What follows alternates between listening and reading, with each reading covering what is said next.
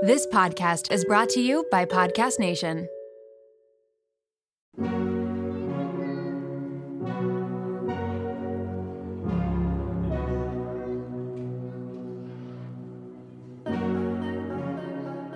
Welcome to Raw Beauty Talks. I'm your host, Erin. Ready to peer behind the highlight reel and all those polished pictures of the world's biggest influencers and wellness experts? We're going to uncover what beauty, health, and wellness truly means in today's world. As someone who really struggled with disordered eating and negative body image, I became a health coach because I'm passionate about redefining health and wellness so that it's less about the weight on the scale and more about how we feel. Let's pull back the curtain for some Raw Beauty Talks.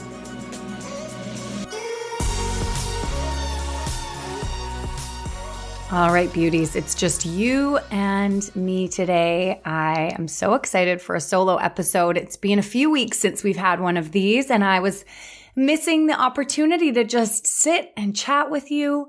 I've got my Bloom matcha oat milk latte here with me. I just took a few deep breaths of some peppermint oil to help me settle into recording this because, to be honest, it's a bit of an SHIT show over here this week. I'm getting ready to go off on a retreat, and I don't know if anybody else feels this, but sometimes before you go away, it's like you have to do double the work leading up to it, and it is a miracle that I feel like I am still sane and still all together. So it'll be amazing once I get there. I'm heading to the BVIs, the British Virgin Islands, to go on a retreat myself, a wellness retreat, and to try out a retreat because, to be honest, I've never been on one. And yet I'm leading one in September. If you haven't heard, we're going to Crete, Greece for the first Raw Beauty Reset self-care retreat. And so, I wanted to do a little exploring and see what's going on out there and what I love and what I, would leave so that I can ensure that you get the best experience when we go. So I'm really pumped. This retreat is going to be amazing. I'm going to a place called the Ariel. It's all health and wellness and self-care and all the good stuff. But oh man, after this week, I feel like I need it.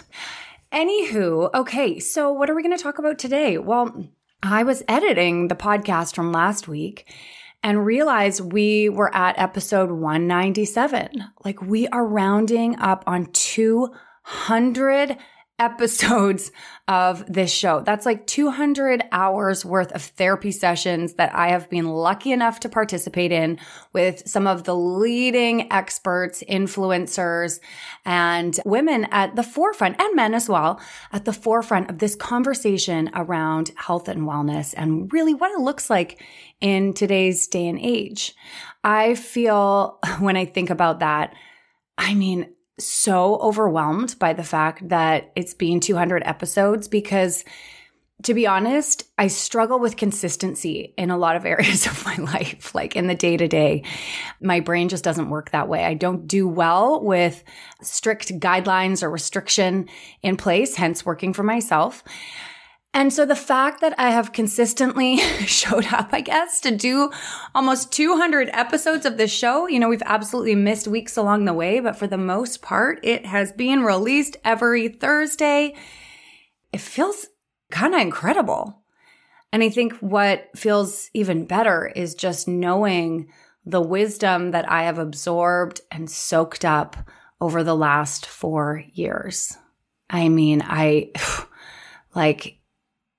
Hundreds of hours of conversation and connection, hearing people speaking from their place of power, from their genius zone. I feel so, so grateful. And I hope for all of you that have been listening along that you're learning right alongside me and that you are noticing little shifts and little changes, that you're finding a little more self-love and perhaps redefining what wellness looks like for you. Now, of course, there are many individuals who are listening to the show now, you know who you are, who haven't been here since the very beginning, who haven't been listening for 4 years when it was mostly my mom and my dad and my best friends and my sisters and Scott who are listening. So I thought that today it might be nice to just talk about why I started Raw Beauty Co. and what it looked like at the beginning and how it's shifted and changed over the last few years. And then I would love to share with you where we're going because we have some exciting things coming down the pipeline, especially for the younger generation. And I know many of you who are tuned in and listening are already thinking about your own kids or kids to be. And if you're not, at some point you will as an auntie or, a mom or a friend of little ones. So hang tight to the end, and I'm going to tell you what is coming down the pipeline with our nonprofit organization, Free to Be. Fast forward to the end of 2024. Think of your goals for a second. What can you do right now to give yourself the best chance of succeeding? If you want to learn a new language, you absolutely should get Babbel. Don't pay hundreds of dollars for private tutors or waste hours on apps that really don't help you speak the language. Babbel's quick 10-minute lessons are handcrafted by over 200 language experts to help you start speaking a new language in as little as 3 weeks. Babbel's designed by real people for real conversation, and Babbel's tips and tools are approachable, accessible, rooted in real-life situations, and delivered with conversation-based teachings so you're ready to practice what you learned in the real world. If you're heading to another country anytime soon, start using Babbel a few weeks before you go to learn basics like how to order food, ask for directions, speak to merchants without having to consult language apps while you're away. So fun. Here's a special limited time deal for our listeners. Right now, get 55% off your Babbel subscription, but only for our listeners at babbel.com/rawbeautytalks. Get 55% off at babbel.com/rawbeautytalks. That's spelled babbel.com/rawbeautytalks. Rules and restrictions may apply. This episode is brought to you by Lola V, an award-winning hair care line founded by the fabulous Jennifer Aniston. Jen got tired of the same old struggle we all face, choosing between hair products that work and ones that are actually good for us. With Lola V, that dilemma is history. We all put our hair through the ringer. That's why it's crucial to have products that not only repair the look of the damage, but also shield your locks from future harm. Enter Lola V's bestsellers, the Glossing Detangler and the Perfecting Leave-In Conditioner. They're your hair's new best friends. For a limited time, you get 15% off your entire order at lolav.com. Just use the code RAWBEAUTYTALKS at checkout. Lola V is all about naturally derived plant-based goodness, no silicones, sulfates, parabens, or gluten, and of course, cruelty-free and vegan. That's 15% off your order at LOLAVIE.com with promo code RAWBEAUTYTALKS. You can only use one promo code per order and discounts can't be combined. After you purchase, they'll ask you where you heard about them. Tell them I sent you over.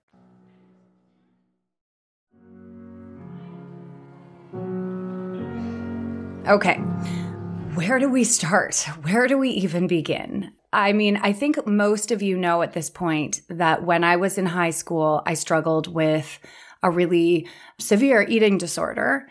And of course, whenever you go through something like this, you try and pinpoint what was it? What was it that caused that?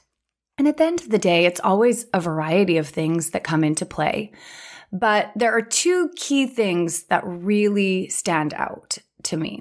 The first one is that I was highly influenced by images in media. These glossy magazine pages would arrive at my door once a month, much to the despise of my mom. She did not love the magazines, but I loved them so much. And she, let me subscribe to one or two. And so 17 or YM, they would arrive at my door. And I just loved looking at the clothes and the girls and dreaming about this lifestyle that they were living. And I knew immediately I wanted that.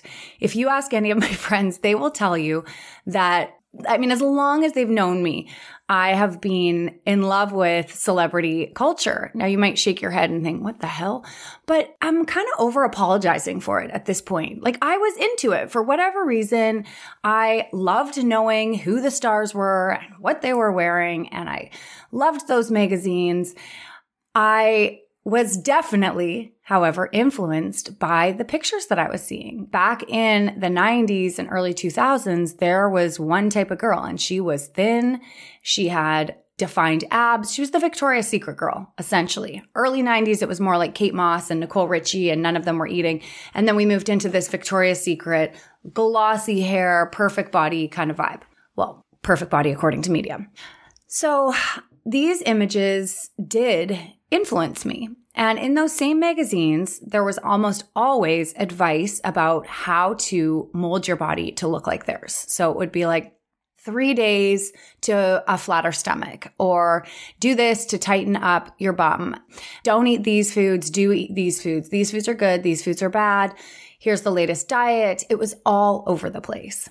So the very first thing was just getting sucked in by these beauty ideals, believing at some level, even if I wasn't conscious of this, that if I had that body, then I would be able to make money, that I would have cool clothes, that I would be popular. And when you're in high school, these are all things that we're just hardwired to want connection, to want to be seen, to want to be valued. On the other side of things, this is the second thing that I think really played into the eating disorder, was that I always have had a pretty anxious mind-body system. Now, when I was in high school, nobody was talking about anxiety or depression. And so I had no idea that I was anxious. In fact, the anxiety presented more as perfectionism, really driven, needing to get straight A's, very afraid of failure, and just wanting to be and do things perfectly. That's how I channeled these feelings that I was having. And the interesting thing is, of course, when you do that, you get a lot of praise from everyone around you because you're an easy kid. You're doing well. You're performing well according to the system that we've been put in. And so for a long time, in many ways, this was really working for me. I was doing well and I had friends and I enjoyed my activities. But over time, I think that the pressure of performing in all of these areas started to take a toll. And most likely my anxiety was increasing. I had no vocabulary to describe what was happening to me at the time. And my coping mechanism became restricting food. My mind became obsessed with counting calories. I had a number in my mind of a number of calories I was allowed to eat each day. And it was specifically based on what magazines told me was what I should be eating. I would also research what are the models eating, what are their measurements. I was 5'11" by the time I was in grade 10, so I was around that model height, and it was easy in those days to Google the sizes of these different girls. And so in my mind, I just had to hit that size, and I had to shrink my hips down a little bit in order to fit those measurements. What started off probably just looking like a girl who was trying to be a bit healthier very quickly spiraled into a full-blown eating disorder. And I think sometimes there's a bit of a misconception about eating disorders that they are a choice. And I can say loud and clear, it was absolutely not a choice. It was like this other voice started speaking in my mind, telling me what I could and could not eat, counting the calories constantly, obsessing over what my little sister was eating in her body, obsessing over other people and what they were eating. And I couldn't turn it off. And the thought of eating food gave me so much anxiety, constantly feeling anxious 24/7, that it felt like, oh, I'd almost rather die than have to eat what I wasn't comfortable eating. I started off by cutting out all fats because at the time that was the food group that was being demonized, and slowly over time continued cutting things out and out until I was doing all sorts of weird food behaviors. Within 6 to 8 months, I had lost a significant amount of weight on a frame that was already long and lean. And I lost my period. I started to have difficulty focusing in school. My dance teachers called my mom in and had to have a conversation saying, we don't think she's able to do this right now. Like we've got to figure out what's going on with her because she's not strong enough to dance. So I stopped dance classes. The school and my parents had conversations, and I cut out of a number of classes just to try and give myself some time to recalibrate. I mean, my poor mom, it was just a really, really hard time on the whole family as well. And now as a mom, I can't imagine my kids going through something like this and how difficult that would have been for her. My dad also, poor dad, but he was definitely like, this is not a thing, this more masculine mindset around it. She just needs to go for a run and that will pick up her appetite. And then she, just have a chocolate bar and it's not a big deal. Come on. It's like, this is being a bit tricky on the family. And if you could just eat, that would be great. Getting too skinny. He didn't understand. He didn't understand that this had taken over my mind and that it really is a mental illness and a mental disease. It wasn't until months later my dad and I sat down and he said, I need you to do something for me. There's a hospital program and I need you to go into it. I need you to go into it because we can't get you better on our own. And his voice cracked when he said it. And it broke my heart. Like my dad, who is so strong, and I'm definitely a daddy's girl, in this position where he's essentially begging me to go in to get help after a long time of almost denying that it was even happening. And so I agreed to go into this inpatient hospital program for 6 days. That was it. I was coming home after the 6 days. I was ticked about having to go, but also a small part inside of me knew that I needed help. I really did. And so I arrived at BC Women and Children's Hospital to their inpatient program. I believe there were about 6 other girls who were there. When I got there, within 48 hours, 3 of the girls shaved their heads completely.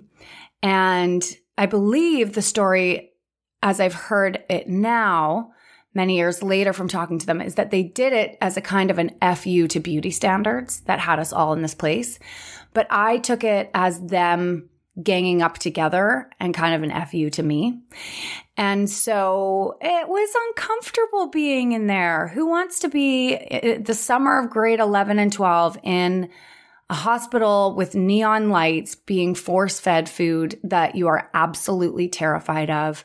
We would do group therapy, individual therapy, weigh-ins, your menu was picked for you, your food was picked for you. And I know that there are some people listening here who have gone to treatment programs and spent a week there or 9 months there. I mean, we're so lucky to have these programs available. But for anybody who's gone, you know that it is one of the most difficult things to get started in these programs. But at some point within that first 6 days, something changed in my brain. And it was like for the first time in months and months and months, that little voice in my head finally shut up. And I felt so much relief. It was like having someone else who was really taking the reins and there was no other choice. It put this little voice in the back seat of the bus, and it would show up every once in a while, but it just wasn't there. My will to do well still was, though. And so there's levels to this program, and I flew through those levels and enjoyed kind of checking off the boxes of what I needed to do to be a good anorexia recovery girl. And so within a few months, I was out of the hospital at a healthier weight and in many ways feeling much better in my body. That voice has never become as loud again and has never fully taken control of the bus.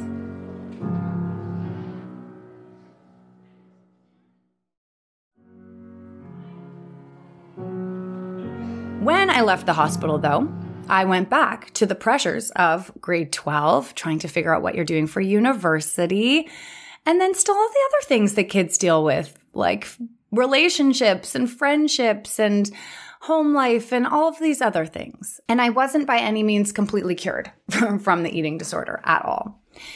What I would find during stressful periods of time, and I can see this now reading back on journals that I had. I would always say, I'm feeling really stressed about this, that, or the other thing. And so now looking back, I'm like, oh yeah, she was anxious. But during periods of stressful times, there's a direct correlation between me starting to count calories again and just starting to be much more mindful about what I was eating. Now, the interesting thing is that before pre-hospital days, when I was restricting, I would just keep restricting. Now what was happening is that whenever I would start counting again, I would find myself binge eating on the other side. It was like this force within me was like, hell no, we are not going back to that place. And so I would restrict what I was eating just a little bit, not in the same way, really focusing on more clean foods. And I would also go to the gym and do these intense workouts. Like I couldn't miss a day at the gym. And on the other side, I would find myself almost blacking out around food whenever I was alone with it. So when I was living with my parents, it was like if the whole family was out and I was left at home, this power took over me. I would almost black out and I would just eat and eat and eat. Not for enjoyment. I wasn't present. There was no mindfulness. It really was this really primitive reaction to the possibility of food being removed again. It was like my body was like, no, we are not going back to that place. Now, after a binge, if you've ever been there or even a period of overeating, there is a lot of shame. We can feel really bad about ourselves, really, in our own skin. I mean, physically you feel gross, but it really impacts the way that you see yourself mentally and emotionally as well. I would be a wreck. I mean, I hated myself. And what I saw in the mirror was a manifestation of the way that I felt on the inside. That hate that I had for myself is what I saw in the mirror. All I could see was the cellulite on my legs, that my legs were getting bigger. I would feel my stomach rolling over my pants, and it all was just so uncomfortable. And so naturally, the next day I would say, okay, we're not doing that again. We're going to eat this, that, and the other thing within these guidelines. You're doing a 2-hour workout at the gym. And the next night, the same thing would happen. Or 2 days later, when everyone was gone, the same thing would happen. This pattern played out for probably another 6 years. And the struggle with this form of an eating disorder is that for me, my body was never gaining a ton of weight. It was slowly gaining weight always, but I wasn't losing a lot of weight. And I looked really healthy on the outside. Like looking at me, you would never know something was going on.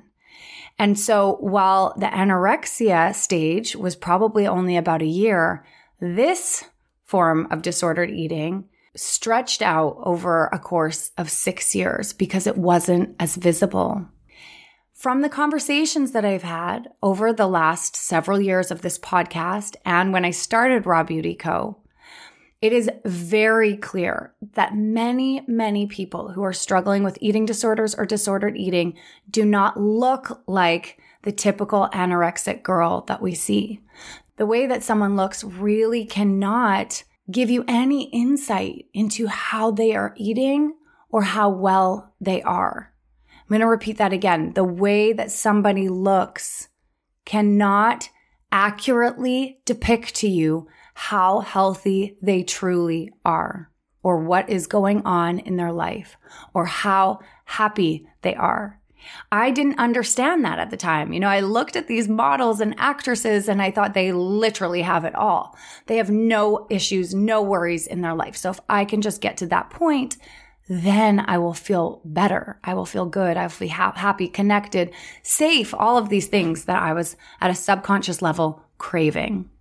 So I'm stuck in this pattern of binge eating. At the time, I went to a few therapists. I was having a hard time connecting with anyone, to be honest. And I definitely spoken with a few dietitians and thought that having a menu plan or a meal plan would be really good for me. But it actually, most of the time, would just result in more binge eating. There's something about having the menu plan, having the restriction in place that for me really can trigger that primal urge to get food back in the system. Even more recently, I had a meal plan written out because we were looking at reducing dairy in our house because Brookie's having tummy aches. And my first visceral reaction when I got this menu plan was absolutely not. Nope, not happening. Just can't do it. We will continue to eat dairy. And I have had to make super small changes. I mean, I got this plan 2 weeks ago and we still have dairy every day, but I'm just slowly reducing it because my body and my system still has a reaction to that type of control that I had back in the day. So how did I get through it? How did I move through this version of disordered eating where I was very conscious of what I was eating, thinking about food and my body constantly, didn't feel fully like I could trust myself when I was alone with food, would find myself blacking out a bit or in an emotional dead zone, we'll call it, or brain fog when I was eating, just feeling like there was no ease or flow around food. Well, let's talk about it. As I started this conversation, I realized that since we're talking about the last 20 years, this episode could end up being really long and drawn out. So what feels right for me is I'm going to break it into 3 parts. We're going to talk about pre-Raw Beauty Co. Then I'm going to talk about starting Raw Beauty Co. and what the last 10 years has looked like. And then we'll talk about where we are now, what is inspiring me, and where the heck we are all going together. So for now, you can keep your eyes peeled for the second episode. I'm going to drop it in the next couple of days. But for now, if you'd like to get my free handout, 55 ways to feel better in your body without the diet, it is available for you. You can click the link down below in order to get it. I'm going to try and get an easier URL for you so that you can access it without having to click around. But it will be very easy for you to spot. I want you to grab your copy of this download because it really is the essence of many, many, many things that I have learned over the last 20 years when it comes to creating a good, solid relationship with food and your body. I've put it all into a handout. I also link to 3 podcast episodes on this show that are a little bit further back, but that are just juicy and filled with so much goodness. So, whether you have an eating disorder or disordered eating, or you just want to continue to improve your overall well-being, that internal dialogue in your mind and how you feel in your body, this free handout is for you. Click the link down below, grab that while you can, and I will see you in the next episode. And I'll be back for part 2 of the Raw Beauty Co. journey. Thanks for taking the time to listen to this week's episode. Please take a moment to rate, review, or follow on your favorite podcast app and share this episode with someone that you think could benefit. Join the Raw Beauty Talks community at Raw Beauty Talks, and remember, it's your story, your body, your mind, and your journey. So think about what resonates with you and leave the rest behind. I'll see you next week.